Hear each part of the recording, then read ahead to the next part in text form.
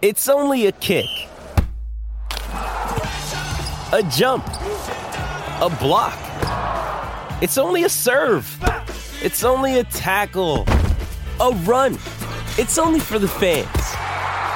After all, it's only pressure. You got this. Adidas. Another day is here, and you're ready for it. What to wear? Check. Breakfast, lunch, and dinner? Check. Planning for what's next and how to save for it? That's where Bank of America can help. For your financial to-dos, Bank of America has experts ready to help get you closer to your goals. Get started at one of our local financial centers or 24/7 in our mobile banking app. Find a location near you at bankofamerica.com/talktous. What would you like the power to do?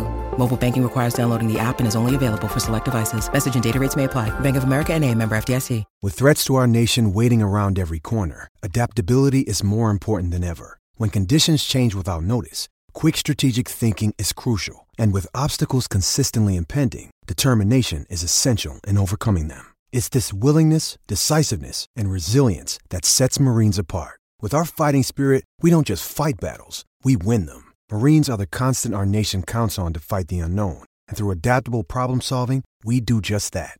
Learn more at marines.com.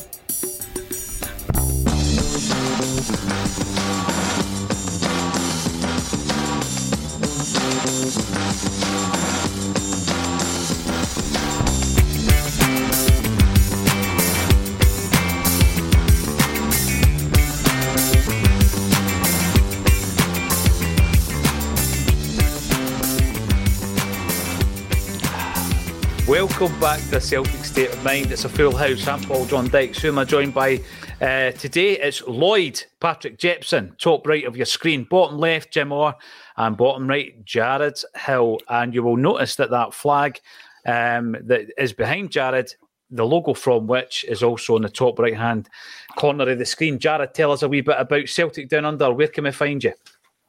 On YouTube and all the podcast apps. We're growing pretty rapidly over the last couple of months. So, it's good to see, and really enjoying the growth in the podcast and all the extra new contributors getting involved. So we've gone from one show a week on a Wednesday to now every Monday, Tuesday, Wednesday over here at our time. So it's good fun. Brilliant. It's great to see. And as I was saying just before we went live there, we were in Glasgow, Barra's Art and Design, with John Hartson up the stairs, and he was doing a signing session, a meet and greet, and people were bringing various things to get signed. And there was a major Celtic Down Under fan who turned up with one of those flags that you've got behind you to get the big man to sign, and sign that he did. Now, if you are in the comments, you were telling me that I never bring any of your comments up. So give us a shout, and I will look for it and I'll bring it up. Loads to discuss, but before we get into Sunday's game, you guys need to have the opportunity on Acsom at least to talk about the Rangers game. Jim, I'm going to start with yourself. You are famously not happy, not comfortable until we're 3-0 up. How did you feel in the semi-final? First of all, thanks to Natasha, I managed to get to the game. Helped the Aged campaign paid off. That was good. And even I was actually in quite a good seat, but the view's still rubbish at Hampden. Really, really rubbish. Cup football's about winning. It doesn't matter who you play. I think from a neutral's point of view, it'd be a pretty poor game. Nothing much happened. I think you can analyse these things till the cows come home, but it kind of boiled down to we were the better team in the first half. We had a chance. We scored. They were the better team in the second half. They had a chance and they missed. So it was down to that. There wasn't much in the actual game. I think in tight games, big games, team that makes the least mistakes usually wins, and they made a horrendous mistake. Maeda was brilliant, and a lot of the focus has been on Jota, but Maeda was the guy that made it. Quick thinking and just hit it across the goal. It didn't look, just bang across the goal, and Jota put it away. So that's 3 in his last 3 Glasgow derbies. Right foot, left foot, header as well. So he's becoming a real big personality. I mean, off the pitch with all his looks and his clothes and his hair and the brazen head and the bumblebee top and all that kind of stuff. And but on the pitch, he's doing the business, especially in the big games. you look across the other side of the city, you know, they think they've got big players, but they never turn up in the big games. And but yeah, there wasn't much in it last week at all. I thought it might go to penalty kicks, and because the games have been tight. You know, I think the last time I was on, I kind of said that I didn't think on the pitch there was much between the teams, and I get slaughtered for saying that. I mean, off the pitch, there's a huge difference in terms of the two clubs. I think in terms of, you know, we've got a stadium that's 20% bigger than theirs. We're bringing in far more revenue than them. Merchandising is better, sponsorship is better, the value of the players is better. But on the part, the games have been tight, really, really tight, and it could have went either way last week. And I thought the defence were outstanding. Midfield were okay, forwards were okay, but defence were brilliant. And I know Carter Vickers got the man of the match, but Hart could have got it, Starfield could have got it. So the defence got us there. And then once the final whistle goes, and the realisation is that there's really no reason why we shouldn't win a treble. And with all due respect to Inverness, if you can't beat a team in a league below you, then there's something badly wrong. So yeah, dead excited. So hopefully Natasha can get me a ticket for the final. That's the big plan. You heard it here first. Jim Orr is dead excited, and I'm going to quote you on that, Jim. You are dead excited. You've spoken about quite a few of the star performers in that particular game, and we're going to be talking a wee bit more about them. But there is definitely a vibe around this man, Jota. Lloyd, I'm going to come to you first and foremost. And obviously in this day and age where whatever you do can be documented and reported upon instantly, not even almost instantly. As it happens, it can happen live, it's on the socials, it's all over the place. And Jota has embraced the fan base. He's embraced this club. We've had so many people asked Big John the question, what is it about Celtic? Why the connection with Celtic? You know, we know that he's from Swansea and he played with big clubs down south, but it wasn't until he came to Celtic that he had that real connection. What is it about Celtic? And Jota's got that connection as well, Lloyd. And we've been told not to fall, don't get too close to your heroes, but the Celtic fan base can't help but falling for this guy. No, we can't, especially when it goes down to the Brazenhead wearing a retro top, which now I've retired because literally I can't look as good as what Jota does on it. So it's just one of these things. So it's, you ask these guys these questions. I mean, Alan Thompson as well, last Friday, could ask him the same thing. Why Celtic? I think we just love our players, and that is it, deep down, what they give us, because they give us 100% every time. So I would probably say that might be one of the reasons as to why we love these guys so much, but just Jota's something else. He's got everything. He's got the flair. But there's a side to his game, I think, Jared, this season that we have mentioned time and time again. There's a resilience about Jota. He's not just one of these guys who, when things are going well, he'll do a trick, and he'll entertain the crowd. He's a guy that's been digging us out as well this season. Yeah, that's the big step forward for him. Like last year, it took him like a run of 3 or 4 games to get up to speed, and then it was all attack with the step overs, the flicks, the tricks, all that sort of stuff. And now, what we're saying is, you said an extra 12 months in Ange's system with the coaching, having a guy there like Harry as a mentor to him as well, and then having Maeda with his work rate on the other wing. You don't want to be outdone by your teammate, so you'd be learning bits and pieces from him as well. And then also seeing Joe go up the front with his pressing, it's just the development in him is just really great to see. And talking about the top there, Lloyd, where you were saying you've retired it, the only thing I can think of is we've got a similar thing like that over here in Australia with the Socceroos with Jackson Irvine. He just wears all these old retro Celtic tops out and about. He wears old Socceroos tops or whatever. So there's a similar love affair for him in the Socceroos setup as there is for Jota. And I think in football in general, it tends to be the more you put out, the more you give out to the fan base, the more you get back, especially at a special club like Celtic. Yeah, you're right. I think two things, Paul, as well. I think one, he's turned up for the big games. I mean, it's kind of one thing doing it in front of 60,000 at Celtic Park against St Johnstone or Ross County or something like that, but he's turned up at the big games, scored vital goals, and the kind of iconic goal celebrations as well. You know, I mean, whether he's planned it or not, who knows, but really iconic. I mean, the one last week was brilliant, and add that to the one he scored at the start of the first game at Celtic Park. Iconic. I mean, really, really iconic. So whether he's been clever enough to think, I'm going to do this will be great, or not, it's just fantastic. Great. It is, and the most recent one, of course, in front of the opposition fans. Normally, there's two things when somebody celebrates a goal these days, Lloyd. It's either everybody's got their phones out or everybody's hurling abuse at the player if it's an opposition player. This time, it was just a sea of faces of despair. There was a resignation that, it's gone that way. Is it again? Celtic are going to beat us again. Celtic are going for the treble. There was a real resignation in the faces of the Rangers fans, wasn't there? I think it was a bit more of a realisation as well that we've done it again, because they make mistakes, we punish them, and we win. So they know themselves. And I think that's why they were a bit more angry at their own players this time than what they were at our players celebrating in front of them. Yeah, absolutely. So why did he do that wee kind of phone signal? He went that kind of like this. He went like that, didn't he? What was that? Who was he doing it to, Jim? Did we know who he was doing it to? Well, you said mobile phones there, and that got me thinking, is that a kind of, who's going to take a picture of this or something? I have no idea what it was. I just thought it was interesting. He did that wee thing with the phone, and he kind of beat it to his chest, and he went, and he pointed to something, which was, there's something to discuss today. All cryptic, all very cryptic. You're absolutely right.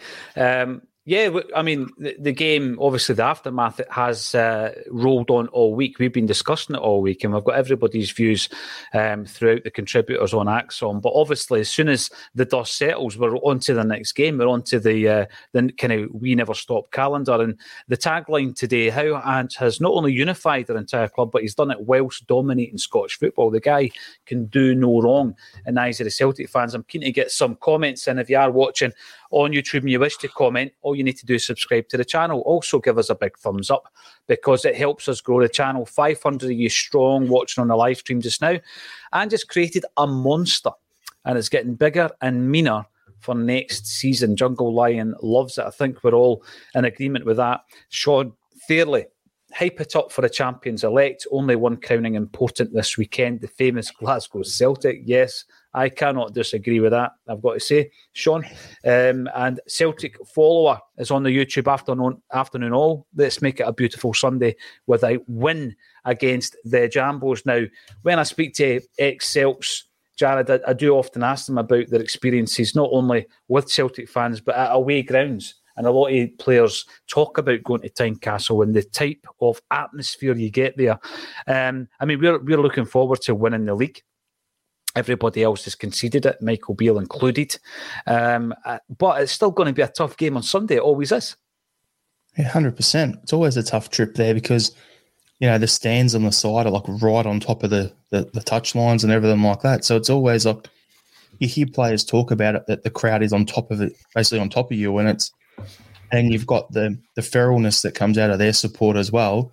So you put, the way the stands are, plus their crowd, and, we've had a few tight ones with them recently as well.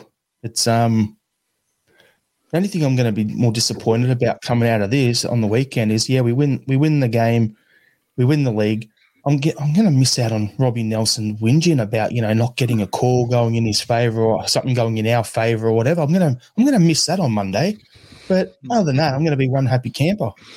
There's still a few moaning face gets in the Scottish game, isn't there? Derek McInnes will take that mantle. Martindale will take that mantle, absolutely. But by the way, you mentioned something earlier. Lloyd was talking about obviously retiring the Bumblebee kit because once Jota's worn it, can you really better that? The next time he goes down to the Brazen, he should maybe take Harry Kewell in a retro kit because I'm pretty sure Harry could pull it off as well. We're looking towards Tynecastle, Jim. We're going to be talking about some of the selection, not headaches, but some of the selection changes that Ange is going to be forced to make. And some of the players that we've not seen a great deal of this season, but who could play a part between now and the end of the season. And the likes of Anthony Ralston, Kobayashi, perhaps at centre-half. And, there was this talk, it was revealed by Steve Clarke that Greg Taylor was also nursing some kind of issue. Do you think it's time for players like Bernabe, Ralston and Kobayashi to come in and get some game time? First of all, Lloyd, wear your Bumblebee top, pal. It's no competition. Right? Just go for it, pal. I said it's okay. Play the best team. Always play the best team. Get the league done and dusted and then we move on. We haven't won it yet. Obviously, we're overwhelming favourites to do so, but play your best team. So the big man's out, so Yuki gets a start. But apart from that, I would go with the team that played last week. Maybe bring in Moy. I thought Hatate maybe was a wee bit similar to Moy when he came back for the Glasgow derby. Maybe just wasn't up to speed. Yeah. I thought Moy did really well last week when he came on. And I thought Matt O'Reilly had a great game last week. So I think the team, if everyone's fit, I think the team picks itself. And I think once the league is done and dusted, then you can play whoever you want. The funny thing was, that the last time I was on, before the Motherwell game, the conversation was, do we try and break records or play young players and then we go out and drop points to Motherwell? Mm-hmm. So you go there and you play your best team and you win the league. I mean, Hearts have had a pretty up and down season. I think until they won their last game, they lost 5 on the bounce. So Shanklin's back for them, and similar to Van Veen, he's a main guy. Keep him quiet, you win the game. But in terms of Sunday, you put your best team on the park, and hopefully that's enough. And if you're somebody like Greg Taylor, you would want to be part of it. You want to be part of the game that wins the league. And I'm sure Cameron Carter-Vickers was the same, but I think he's got a serious injury as opposed to a week and a niggle.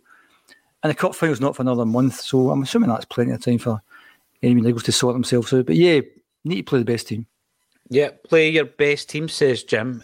Lloyd, I agree with the point on Hatate, but I still see that as something of a dilemma because Moy came back and he wasn't at it against Rangers. The same thing happened to Hatate there at the weekend, but the only way that they can get back up to that sharpness is by playing games. So what do you do with Hatate? I thought Moy was brilliant when he came on. There was a double tackle, which was superb. It was just, he wins a tackle and then he tackles the tackle almost, and he won both of them, which was fantastic. Hatate wasn't at his best, but how do you get him to that kind of peak Hatate before the cup final unless he plays?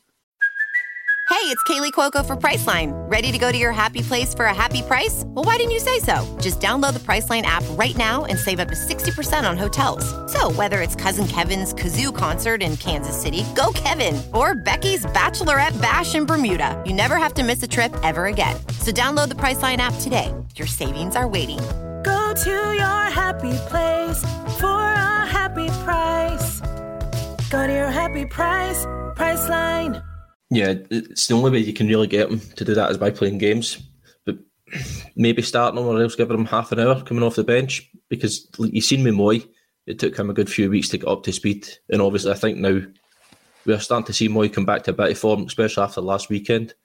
So Hatate kind of needs half hour, 60 minutes. You could see he was burnt out on Sunday basically because he's been out for about 4 or 5 weeks. So it's one of those ones where you kind of just nurse him back into the team rather than just full pelt, put him in, let him go 90 minutes. So kind of just get Moy in on Sunday, give Hatate half an hour and he'll get up to speed for the cup final, hopefully.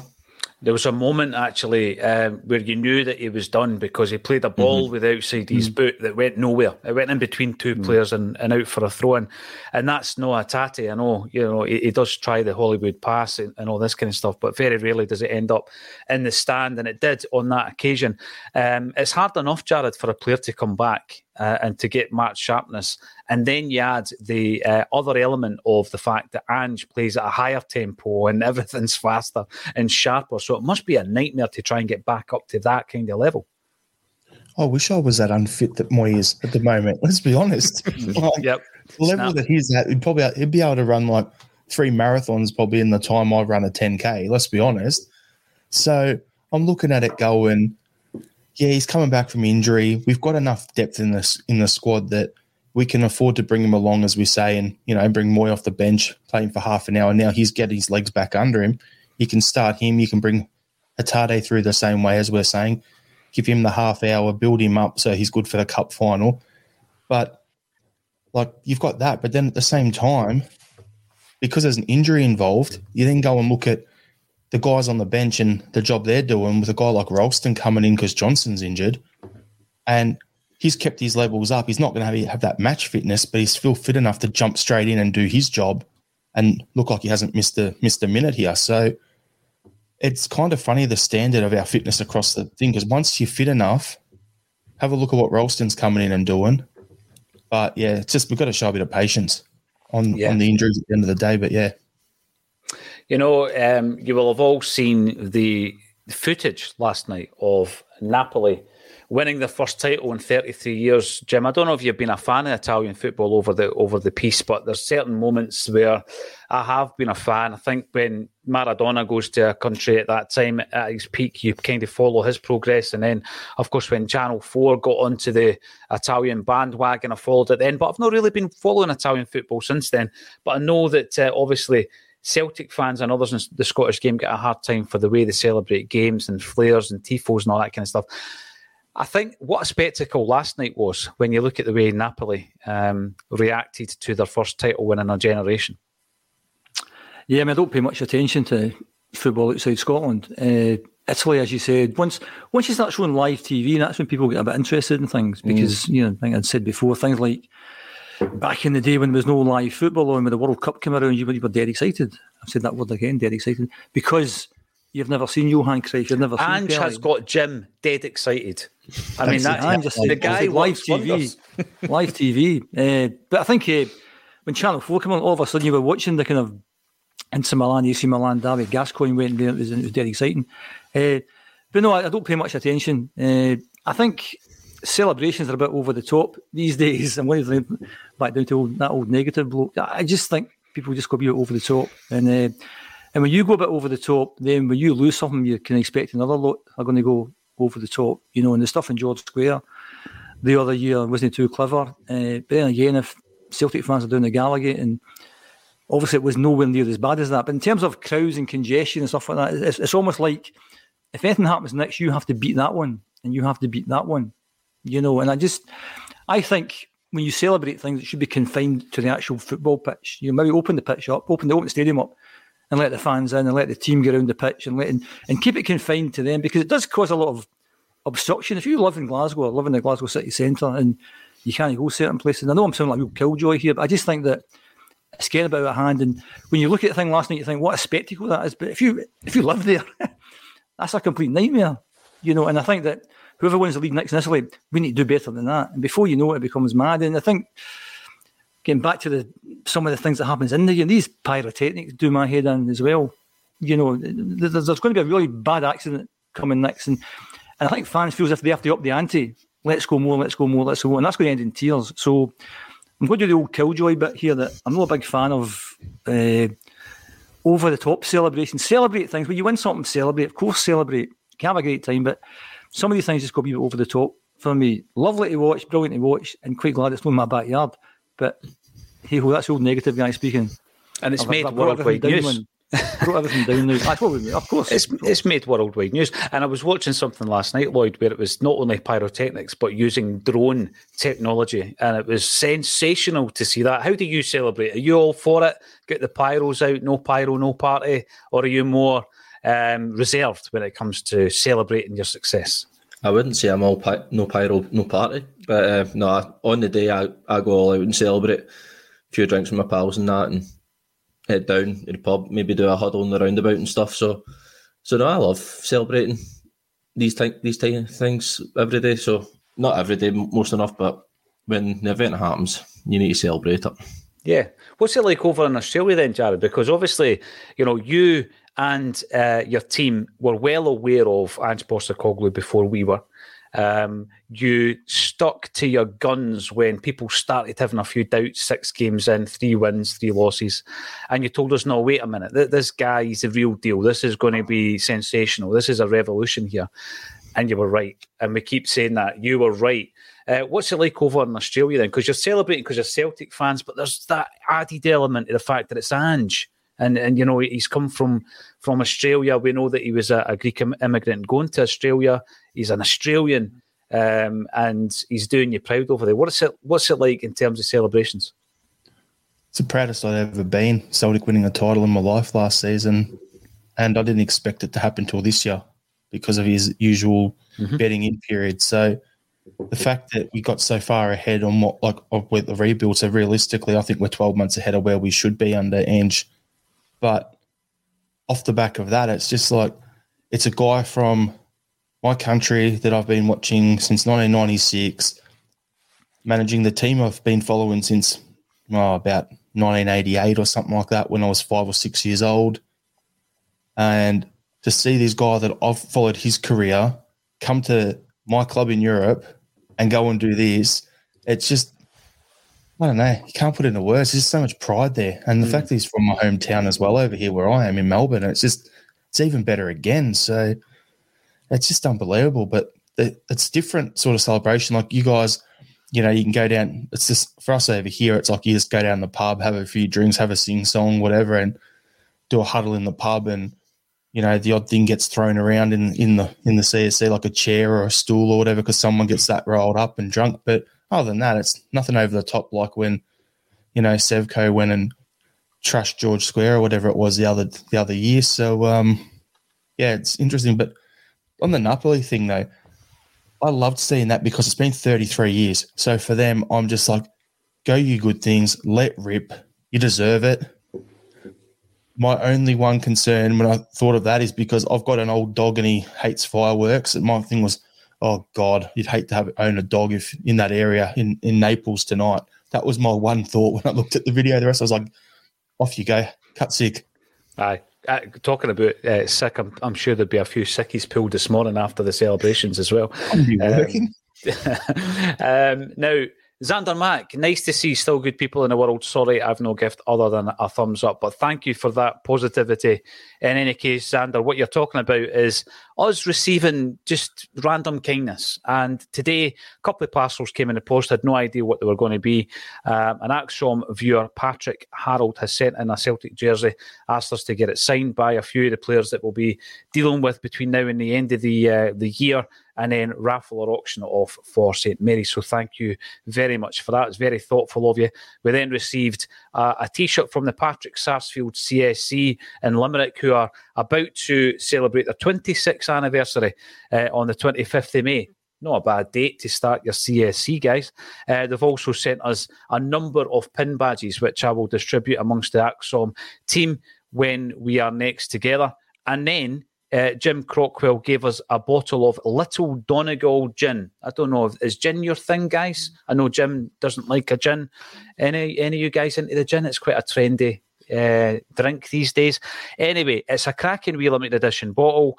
It was signed by Alan Thompson. It was donated by Jim Crockwell. We auctioned it off the other night for £100, and the guy came round to pay for it. He paid for it and gave us it back. He says, just auction it at your next gig. Superb. So we're going to do that, and that's for wee Jamie Tierney. We had Jamie's dad on here it would have been at the end of last year. Jamie Tierney came on. We're raising cash for his wee boy who's 4. He's got a very rare muscular issue, which, it's a terminal problem that you can't get treatment for in the UK. So 4 times a year, the family have to send the wee boy over to America 3 or 4 times a year at the cost of about 20 grand a session. So Jamie's journey, you can find it on the socials, and we're going to raise some dough for him as well and try and help the wee guy out. Brave wee boy. So thanks everybody for your kindness. That's what it's all about on a Friday. Magnet 67 afternoon Acsom team from sunny but windy Doha. Ange built the foundations to his house. Now he is building the walls. The future is bright. Yes, he definitely is. He's making that beautiful house look even better. Robert O'Neill, hail for Southampton. We have had a large waiting list for season tickets. I'm going to ask Jim this one first, since Martin O'Neill era. Why don't the club bite the bullet and rebuild the main stand to increase capacity? Right. It's a good discussion point. We're going to have it. Season ticket renewal emails dropped yesterday, Jim. And it's a valid point Robert makes. I know it's been raised. I think it was raised at a fans forum. And they actually broke down the cost of more or less bringing the main stand up to date, bringing it on a level with the rest of the stadium, increasing the capacity, allowing us to sell more season tickets. I'm going to ask you, you're a money man. You think about spreadsheets. You think about, would it work? Is it worth it? How long will it take to pay it back? What's your thoughts on it, Jim? I think about spreadsheets. Good. That's quite a good compliment. Here he is. He thinks about spreadsheets. Hi, good night. Yeah, I mean, if it pays for itself, why wouldn't you do that? And certainly in Champions League nights and Glasgow derbies, it sells itself. However, if you have too high a capacity, then do you need to buy a season ticket anymore? Is the demand there? What would be the increase in capacity? What did that detailed thing say? I'm sure. I think the main stand holds about 8,000. I think the main stand holds about 8,000 maybe the main stand.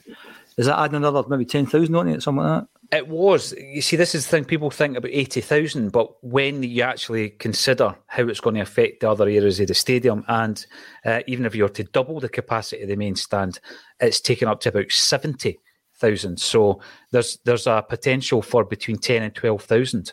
Again, everything comes down extra to seats. Money. Yeah, everything comes down to money. You know, would it pay? Do they feel confident it would pay for itself? Would there be kind of any kind of unintended consequences to that? That if you think I don't need, because that's what things were like back in the day. Old guy talking again. Back in the day, you didn't need season tickets. You could just turn up. I mean, I know it's hard to get this across to the younger generation, anyone under 40, but basically, football back in the day was like going to the cinema. You know, if you see something tonight you quite like to go in the cinema, you just go. You know, just pay, walk in, that's it. I mean, there was a cup semi-final, another subject, I suppose. There was a cup semi-final last Saturday. I live near Hampden, round the corner. You would never know there was a game on last. You knew there was a game on Sunday, but you'd never know there was a game on last Saturday. And whoever made that decision is an idiot, basically, to put the game on at Hampden. Complete idiot. Because why would you go and watch, you know, Inverness and Falkirk when I can put the TV on and watch Real Madrid against Man City or whoever? But life was different 40 years ago. That game 40 years ago would have got 2 or 3 times the crowd. Because people would have went to the game to see a game of football live. They didn't have live football. They would go and see it then. And that's the big issue, that back in the day, you know, very few people had season tickets to go to Celtic Park. People would just decide that, you know, if you lived within, you know, 20 or 30 minutes of Celtic Park, they decide at 2 o'clock, it's not a bad day, I'll go to the game. Now, if you tell that to a younger person, they don't understand that at all. No, you need a season ticket. No, you didn't. Basically, it's like the cinema. You feel like going to the game, go to the game. You'll get in, no bother. You'll get a good seat. If you go to the stand, you'll get a good seat. It's not a problem. You build a stadium that's too big, then that kind of mentality will come in again. So if it's a 70,000 seater, are they confident selling 70,000 season tickets? If they are, knock yourself out. On you go. If they're not, and you think they can maybe sell 55,000 season tickets, and potentially, if the team don't play well, and that's another thing about the old days that, you know, particularly as you'll know, Paul, late 80s, early 90s. Once the season was finished, because they were so far behind with like 10 games to go, people didn't turn up then. When you need mealtime inspiration, it's worth shopping Kroger, where you'll find over 30,000 mouth-watering choices that excite your inner foodie. And no matter what tasty choice you make, you'll enjoy our everyday low prices, plus extra ways to save, like digital coupons worth over $600 each week. You can also save up to $1 off per gallon at the pump with fuel points. More savings and more inspiring flavors make shopping Kroger worth it every time. Kroger, fresh for everyone. Fuel restrictions apply. You hadn't paid for a season ticket. So at the start of the season, you get big crowds, with a chance of winning the league. We're further behind. What's the point in going? They're miles behind. And the club lost lots of money. And it was about trying to keep in contention. Keep in contention, the crowds will go up. So I think that the short answer is if they're confident it pays for itself, why wouldn't you do it? It'd be fantastic, a bigger stadium, more revenue. And as long as it pays itself, for itself, I think is the punchline. To my answer, yeah. Yeah, I mean, it's a decent debate to be had, because obviously you think about the demand, and whilst there's a demand, that's great. And as Robert said there's been a demand for a long time. Some people tell me that they've been on a waiting list for a couple of years. I'm not quite sure how long the waiting list is at this moment in time. But if it was to go to 70-72, yes, you would sell out every game against Rangers. You would sell out the big European games, Lloyd. You look at the next 2 fixtures at home, St Mirren, Aberdeen. Under certain circumstances, you would sell other games out. I.e., you're going for the treble, and obviously the energy is high and the positivity is high. But over a campaign, there are going to be games where you're not going to sell these seats. And even if you sell the season tickets, the seats might be empty. So they're taking that into account as well. I always feel, looking at the reconstruction of Celtic Park, I always feel that it looks unfinished. And that's simply because I've got OCD and 3 stands are the same height and the other one isn't. And, to level that off would make it look sensational. Was that ever part of a blueprint going forward, like the next stage? I'm not quite sure. Could it be built into the museum and the hotel? Could all that be incorporated in? I don't know, because obviously those plans were released and then they've kind of been mothballed. since then, Lloyd. There's a great number of people who would jump at the chance of a season ticket who didn't get the email yesterday because they don't have one. Is it about striking while the iron's hot? I mean, it's no hotter than it is right now under Ange. Mm-hmm. Yeah, exactly. You look at the wait. I think the waiting list is up to 4 or 5 years long, with about 6,000-7,000 people. That's incredible. On it. So the demand at the moment's there, but as Jim says, if it pays for itself, why wouldn't you do it? So maybe the club are looking at cost, and obviously with inflation and that. At the minute, I think Liverpool, when they were redoing theirs, it was looking at 100-odd million. So really, to redevelop that main stand, you're talking in between 80 to 90 million just to do that alone. So is that, are you going to not buy players for a summer to redevelop the main stand? And so you need to look at that aspect of it as well. Do you want the club to continue to be successful, or do you just want to turn around and say, right, okay, we'll redo the main stand, we'll build the museum hotel, incorporate all that in? You can't have all your eggs in one basket and be happy. Basically, so this is the thing. You've got, if you want to do that, Lloyd, and I'm going to throw this over to Jared, if you're going to do something like that, you've also got to do all the things on the playing side. So if you've got every summer we're coming round now, we're looking ahead to the summer. Last summer there we had two, what can only be described as marquee signings, slightly different from ones we'd had in the past, because it wasn't a Roy Keane, it wasn't a Tommy Gravison, it was Carter Vickers and Jota. And I think everybody on the show wanted us to sign both of them, but we knew that it was a huge investment. If we go into the summer transfer window and we buy another two guys of that quality at that level, I think we'd all be absolutely delighted. If the main stand redevelopment is going to deny us that, then you look at it slightly differently, don't you, Jared? Yeah, but at the same time, like, we've got to be a bit smart about it. The Carter Vickers and Jota money was still there from the previous summer's transfers. So that was already factored in and budgeted. So realistically, we did have that outlay, but it was already covered. Then when you get into the costs and the breakdowns of building the stand and everything, I think what we were looking at, and it was reported, was I think it was like 60 million for that, and then to do up like the Celtic way out the front, get a new ticket office and the hotel and everything, it was like 90 million for that, plus the stand being done. So that's where that figure would come from, Lloyd. Mm-hmm. We did a deep dive on that on our podcast, I don't know, sometime in the last 6 months. I can't remember exactly when it was. But looking into it, the other thing you got to look at is, okay, if we go to, say, 70, 75,000, great, that covers off what's on the waiting list. But at the same time, when you're playing against Livy, when you're playing against, well, you get those midweek games against a team and all the Irish guys won't be able to get over for it, there's going to be a lot of empty seats there. Yeah. So then you look at it and go, for us coming over from Australia, if I wanted to, I'd be able to get a ticket to one of those games. But if I wanted to come over and go to like an Aberdeen game or a game against, you know, the other mob or that sort of stuff, it's going to be hard to get a ticket. Mm.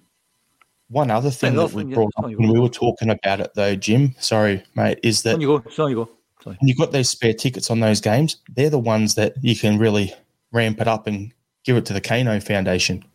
So if you're going to have some games where you know there's going to be a lot of extra tickets, you bring in and you implement that ticket resale thing that everyone's been talking about recently. And then those tickets that aren't sold can be given to the Kano Foundation, and you can get kids in who want to come and watch Celtic. And that's when you're developing your next generation of potential season ticket holders in the future. So it's also, if you can pay it off with the extra revenue coming in, and money in the bank is dead money basically, because you know it loses value over time. So if you invest it and then pay the stand off and all the other stuff off over a few years, then maybe it's one less signing of, you know, a 3 million player or a 5 million player. But then if we sell a player who, like, we've got a lot of sellable assets in the squad at the moment. So if we were to sell one of them and then that funds the purchases for the following season, then it becomes an ongoing sustainable cash flow thing for us, and we're fine. We can afford it all and have it all, both on the pitch and off the pitch. I like that attitude. Have it all. Jim, you were going to make a point there. No, just a couple of things like brought in there, Jared. But it was more the kind of it would be a high risk thing to do. I mean, if it pays for itself, fine. But because the do nothing option is actually okay. You know, we're doing well. We've got a lot of money in the bank. Things are okay. So that's a high risk strategy. Plus, there'd be complete carnage for a season when it's getting built. Would you do all those season ticket holders in that stand? You know, different than with the Hampden year where we'd have placed. Remember the temporary stand, Jim? Oh, aye. But Remember the temporary stand, aye, but basically in the Hampden year there was a place for you to go and watch Celtic. So if you say we're going to rebuild the stand, however many's in there, 7,000 season ticket holders, you're out for a year by the carnage that would cause. Notwithstanding that's a short term thing. However, you have to factor that in as well. I think it would be a high risk thing to do, but just to follow what Jared says, if you're a forward looking club, then you do have to take the odd risk here and there. And if the money's there, on you go, and all the stuff, I echo all the stuff that Jared just said there, the Kano Foundation, all that kind of stuff. Yeah, it would be a good thing to do, but would we bite the bullet? That's the question. Yeah, I do like the suggestion, Jared, though, the Kano Foundation, other underprivileged areas of society getting the opportunity to come along, I totally would be behind that. And on that point, I'm just saying, obviously, Patrick, who sent in the Celtic jersey, wants the money to go to St Mary's. We now raise funds all year round for St Mary's. We released a single last year. When I say that, it still sounds bizarre that we actually went ahead and did that. We released a single with the Wakes and Carly Connor, The Glory and the Dream. We actually played it after the Rangers game. The time seemed right, and Alan Robertson suggested it in the comments. We played it for the first time in ages.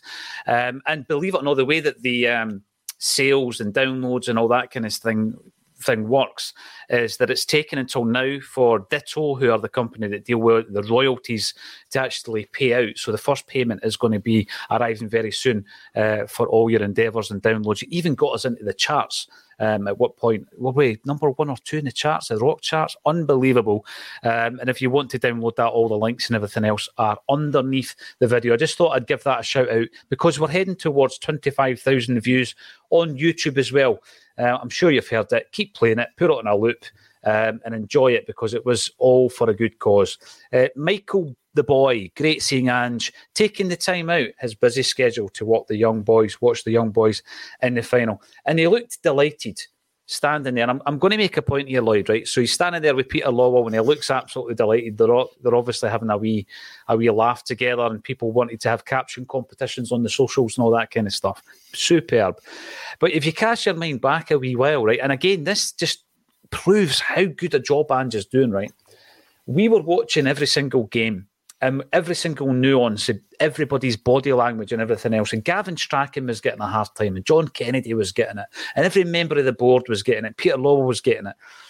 You never hear any of the guys getting mentioned now, but they're all still there. They're all still there, Lloyd, And you think to yourself, why is that?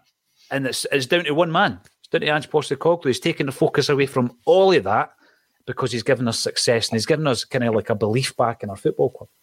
Yeah, it has indeed. And you also give the board a bit of credit for also bringing Ange in and doing their research on him, especially after the whole collapse of the Eddie Howe deal. So they do deserve a bit of credit on that aspect. And Ange is just, he's took this club to another level with the football and everything we play, the players he's brought in. But you even hear Brian McDermott recently saying he was doing a bit of scouting work. So obviously Ange is trusting all people in all aspects of football. So it's just, what a job he's doing. I can't praise him enough. It's incredible. It is incredible, actually, Jared, when you consider how much focus has been taken off all of these other parties who were getting it in the neck. They were getting criticism left, right and centre. And it is all down to Ange Postecoglou, isn't it? 100%. It's he sets the tone and everyone, it's either get on board or get out. That's the way Ange has always worked at every club he's been, and you can kind of see that with guys like we don't hear about Strachan's laptop anymore. We don't, Sorry, Lloyd, you almost spat your water out there. I did. And we don't hear about Kennedy being the defensive coach now, do we? There was all these little things that was constantly getting brought up. Oh, we've got to sack Kennedy as our defensive coach. We're leaking goals. We don't have a defensive coach. He was the assistant manager. Yep. So it's funny, like, all those little narratives, you don't hear about him anymore because Ange has come in, he's done what we said he'd do, set a culture, got about it and knows what he's doing, and the board's backed him and he's brought in the right players for his system in the right age profile to play that way.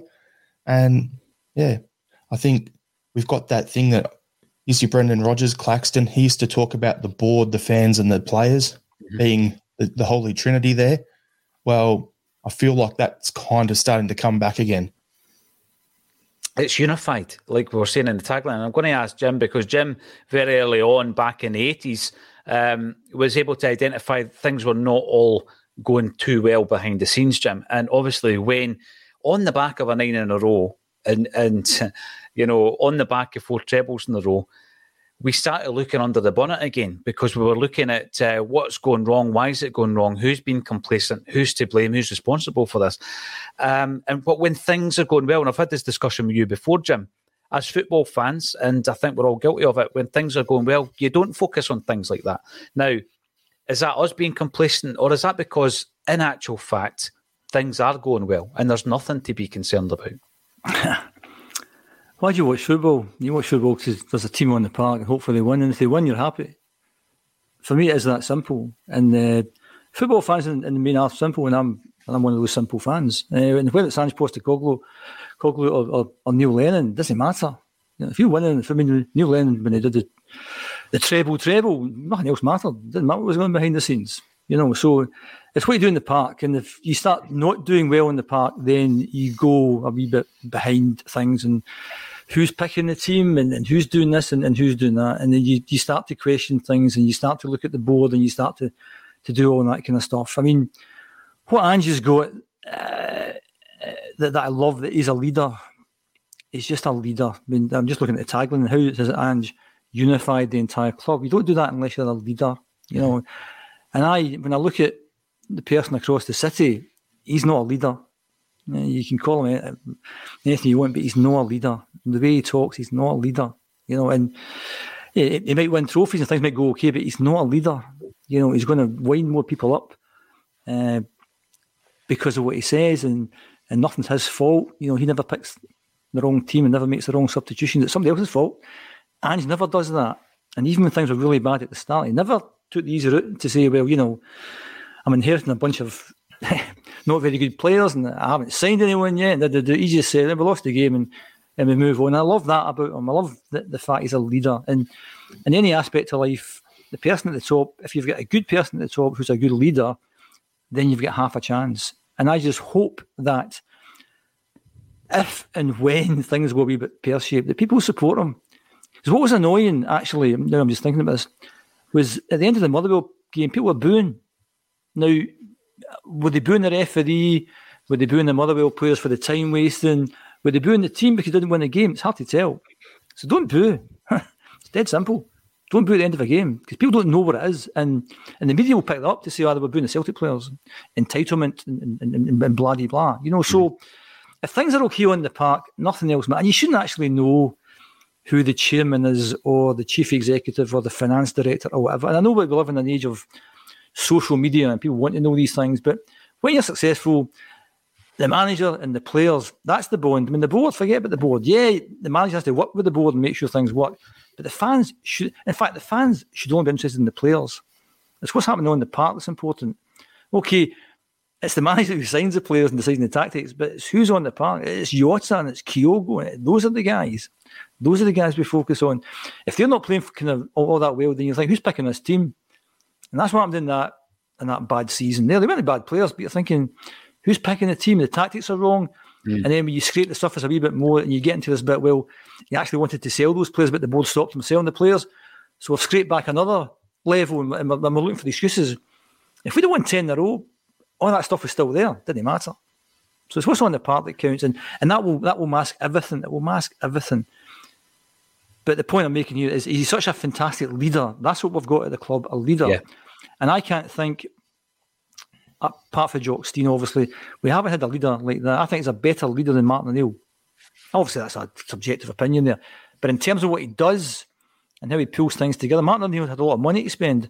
Mm-hmm. And I suppose relatively, this season's still a lot of money to spend. But he's done a lot of things. I wonder whether Martin O'Neill could have done these things. Obviously, subjective opinion. But he's such a great leader.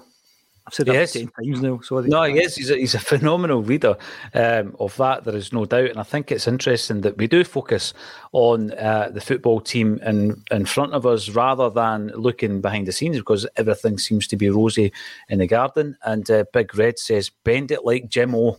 Absolutely. What a response that was, Jim O. No idea what that means. There you go. Well, what I would say is it's a good opportunity for me, Jim, to say, where are we with your plays? What's happening next? We know you're going to Vegas, but there's other things happening. Benelli brought back, once I said 2 weeks ago, once we win the treble, I said that quite confidently, you've got 3 weeks of no Celtic, and then you've got Benelli brought back at the Kerrydale Suites. Relive that infamous season. So that's on the 23rd, 24th of June at the Kerrydale Suites. Some of the proceeds are going to the Celtic Foundation. We're going to Corby at the end of May. It's a one-off thing. I know there's a lot of people that are doing Corby. And Benelli Bertie, we're off to Vegas the day after the cup final. So I was a bit concerned during the week there when we were talking about moving kick-off dates and whatever, which is a scandal in itself. But Benelli Bertie, 6th of June in Vegas, and then we're going over to Ireland. We're going over to Guido in the middle of July. So if you're living in and around Guido, come and see us. But yeah, looking forward to it.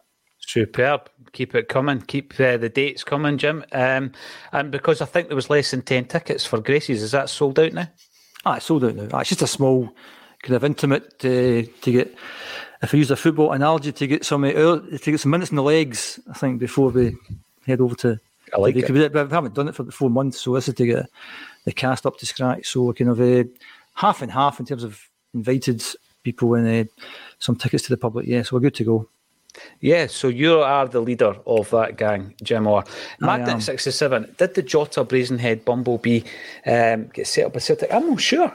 I can't say for sure. I can't say for certain. But whoever set it up or whoever, that's a fascinating question, isn't it? That's a fascinating question, because when you see the pictures of him, particularly the ones that he's out the back and he's sitting in a seat black and and he's white ones, thumbs up and all that, and the black and white ones as well. I mean, it's done really, really well. So it is done really well. The only thing that would lead me to suggest maybe otherwise would be that he's wearing an Umbro top, and that would be a big no-no with a massive kit deal with Adidas. But that's me just looking a wee bit deep into it. When we look at the game this weekend, it's important to note that prior to the game, Celtic players will be wearing MND Scotland T-shirts with the number 7 for wee Jimmy Johnson, who lost his battle to MND. A horrible, horrible curse that is.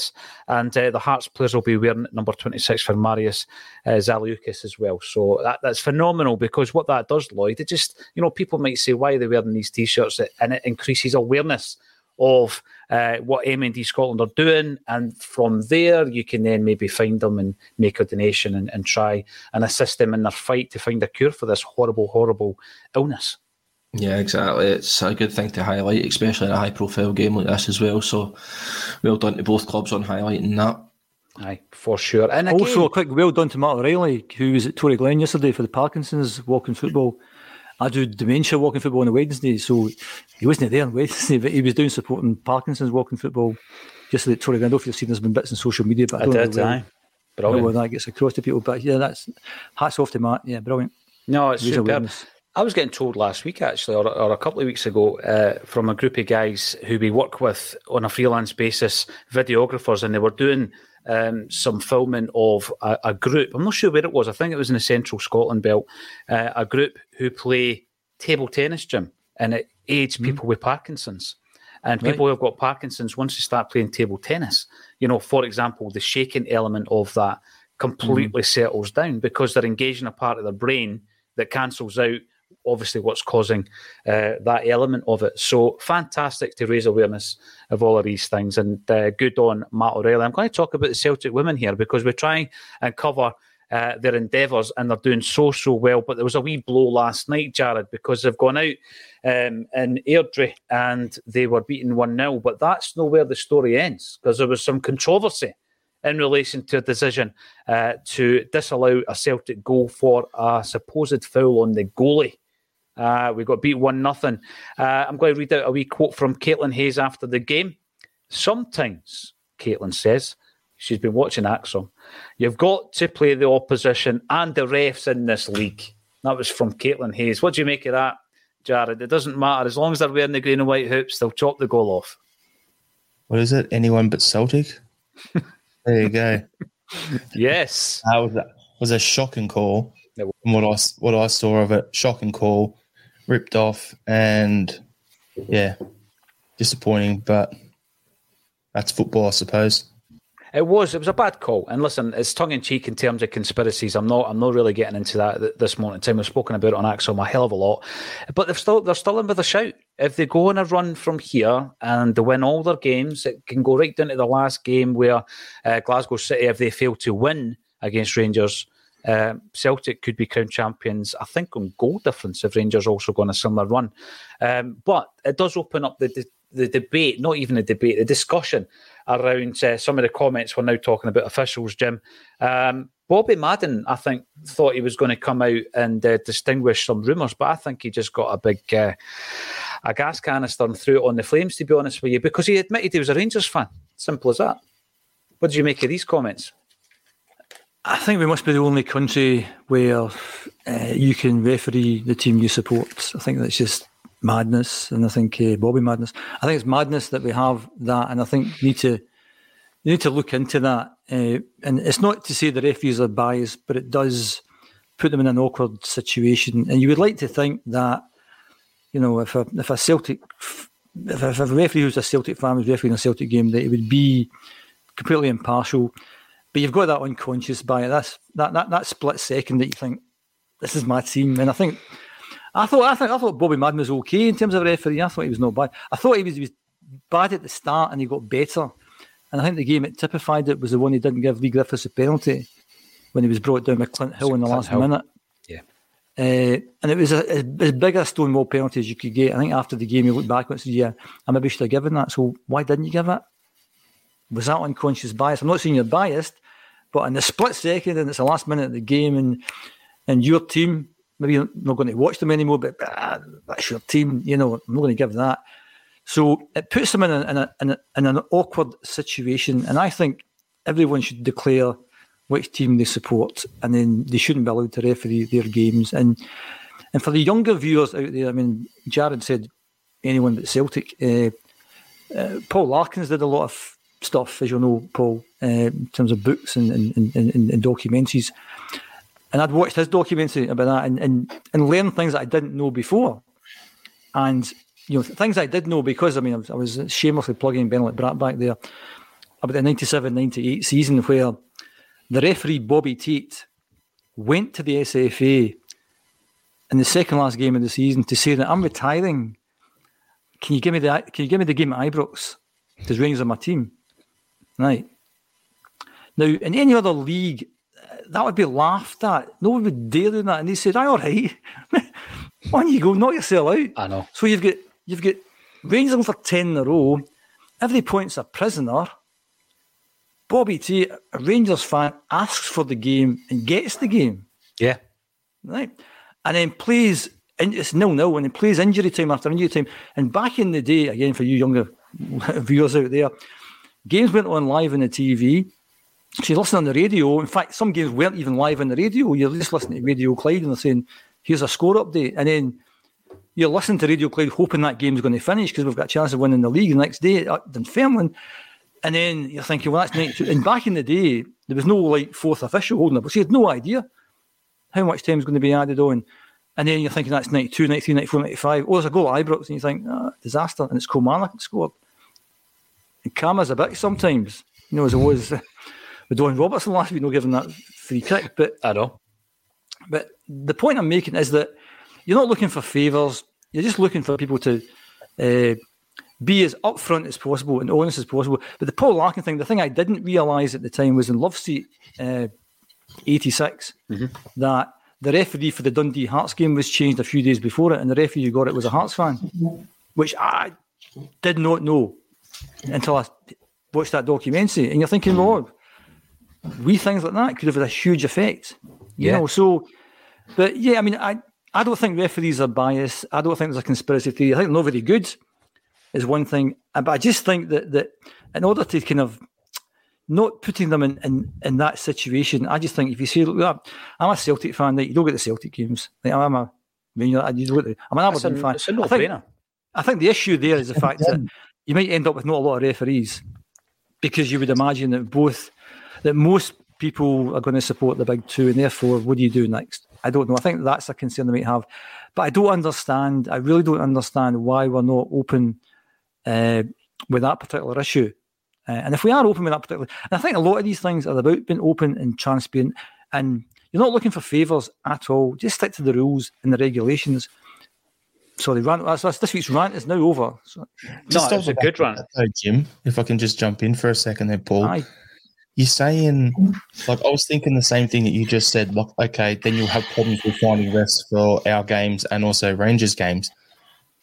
Is the thing then to take away or open it up more so that it's not just the Lanarkshire Referees Association running the show because of where they're coming from? Because if you've got, Aberdeen, Dundee, if you can find refs up there who are of the standard and get them and bring them through, that would partially address the situation that we're talking about where you'd have no one for us or for the Rangers games. I think as long as you keep it within Scotland, and that's okay. I'm not a big fan of saying let's bring in referees from other countries. Like, I think you want to have as many referees as possible. You want to encourage them as much as possible. And I think this is just a wee thing at the end of the day. It should be a wee thing, but it's become a big thing. It's become a big thing because of the fact we're the only, I think, country in the world that doesn't do that, because it makes sense. But if one of the unintended consequences of doing that is you've no referees, then you're kind of shooting yourself in the foot. So, are you rocking a hard place by doing this? It doesn't make sense. We should do something different. So what would you then do to try and make sure it works? Discuss. The thing is, Jim, you're right. Someone did the legwork and contacted the associations, I think, of 17 different leagues, and the only one that didn't come back. The only one that came back and to say that it was non-declared was our game. And I think that it's a simple thing. It's a no-brainer. You take professionalism of the game and you say you need the professionalism of the refs. I've said that for weeks and months. And it's easy. Either there's a declaration system, but it's easy to check. There's certain jobs where there's declarations about criminal history, etc., etc. It's easy enough to get these things checked with authorisation, and it'd be easy to check if somebody's been a season ticket holder at a Scottish football club. Mm-hmm. If Lloyd's a young guy, he's actually older than he looks. He's a young guy, young guy. If he decides I'm going to be a referee, right, and referees a Celtic game, I'd expect. Did you just say Lawrence is older than he looks? No, Lloyd. Lloyd's actually younger than he looks. At least you're here to defend yourself if necessary. Lloyd is younger than his age. What's the right terminology? Anyway, my point being that if Lloyd fancied being a referee and get a Celtic game, I'd expect him to be unconsciously biased. I'd expect that, unconsciously biased. He would be. And this is the thing, Jim. There's nothing stopping me from training up and being a ref. And it's quite clear that I'm a Celtic fan. So I would be unconsciously biased. And that's where it's wrong, because that isn't right. I would be giving every decision Celtic's way. Of course I would. And that referee's exactly state of mind. Brilliant. Go for it. Yeah. I don't know who would tune into that. But thanks everybody for getting involved in the comments section. It has been a superb Friday. It's a bit of a mix with Jared and Jim being on the screen alongside myself and Lloyd. We've been on for a while on a Friday. So thanks everybody for getting involved. 700 and almost 800 live, which is tremendous on a Friday. And if you are watching live, give us a thumbs up on the YouTube. And also, I said yesterday that if anybody wants to come on to sing the Jackie McNamara song live, we'll give you a couple of tickets for the gig. Because, listen, you might come on and be as good as Susan Boyle. I don't know, but most of us think we can hold the tune. And then when you get asked to do it, especially on a live show, it's going to be horrific. But you know what? It'd be worth it for the 2 tickets. So if you're up for it, give us a shout. If you want to just buy it and come along and keep your self-respect, then the ticket link is under the video. Jim and Lloyd, tell us about these nights. These are great nights at Gracie's, aren't they? Oh, fantastic nights. You get to meet Jim Orr every night, so... Well, who did we meet? We meet Kaiser. We met Kaiser last week. Kaiser can met Kaiser. If Kaiser's tuning in today, well done, that man. Nah, he was top. But yeah, I mean, there's a really good vibe about it. And I've said before that Paul John Dykes, he's got a cool cat, and I think you get players saying things you didn't know about. One of the things, I won't say who said it or what they said it about, was that they were talking last week about a particular Rangers player back in the early 2000s was on ridiculous money. But it's just stunned me. It was over 50 grand a week net in their pocket. And that just shows the scale of what was actually happening at the time. So it's fascinating when you start getting into those kind of areas. I mean, like, what was the best goal you scored and all that kind of stuff? I'm not that bothered. But when you start saying, well, this happened and that happened, you think, well, that's quite interesting. So yeah, they're really good nights. It's a really great venue. Really kind of intimate. So get along if you can. They're really good nights. And you get to meet Lloyd, who is a lot younger or older. What was I meant to say there? He looks really young for his age. There you are. That's what I meant to say. Young for his age. You're older so than you look. Referee, you're older than I look. It's a compliment. You were trying to play him a compliment. It was a compliment, yeah. And I took it as an opportunity to have a dig at Lawrence. It was who's not even. And you get to meet Lawrence Conley. I mean, what could be better in life than meeting Lawrence Conley? That's all I would say. Natasha was there last week. Kevin was there last week. Me, Patrick. James was there. I say we. He's probably a bit taller than me. Patrick was there last week. Young Patrick. Yeah. Young Patrick. Yeah. But the real question was Laura there. That's the real question. Laura, as soon as she heard that Jackie was coming this month, Laura was all over that because she's a big Jackie fan. Yes, it's going to be a great night, and whenever possible, we will raise cash for charity, and we'll be putting that bottle of booze. It's a bottle of gin, limited edition, signed by Alan Thompson. We'll get Jackie to sign it as well. As I was saying on the socials this morning, we got a £100 bid for it, which was just sensational. It's a 30 quid bottle of gin. £100 bid. The guy comes to pay for it and he says, right, auction it off again the next time you do this. So we're going to do that as well at the Jackie gig, and we'll be giving the money to wee Jamie Tierney. So thanks everybody for getting involved. Come along and see us, say hello, shake our hand, get your photo taken with Jackie Mack, who's an absolute legend, who's been through a few hard times as well, and we'll be talking all about that. And enjoy your weekend. We'll be here on Sunday, of course, half an hour before kick-off, as we always are. All that's left for me to say is thank you to Lloyd, Jim and Jared for joining me on A Celtic State of Mind.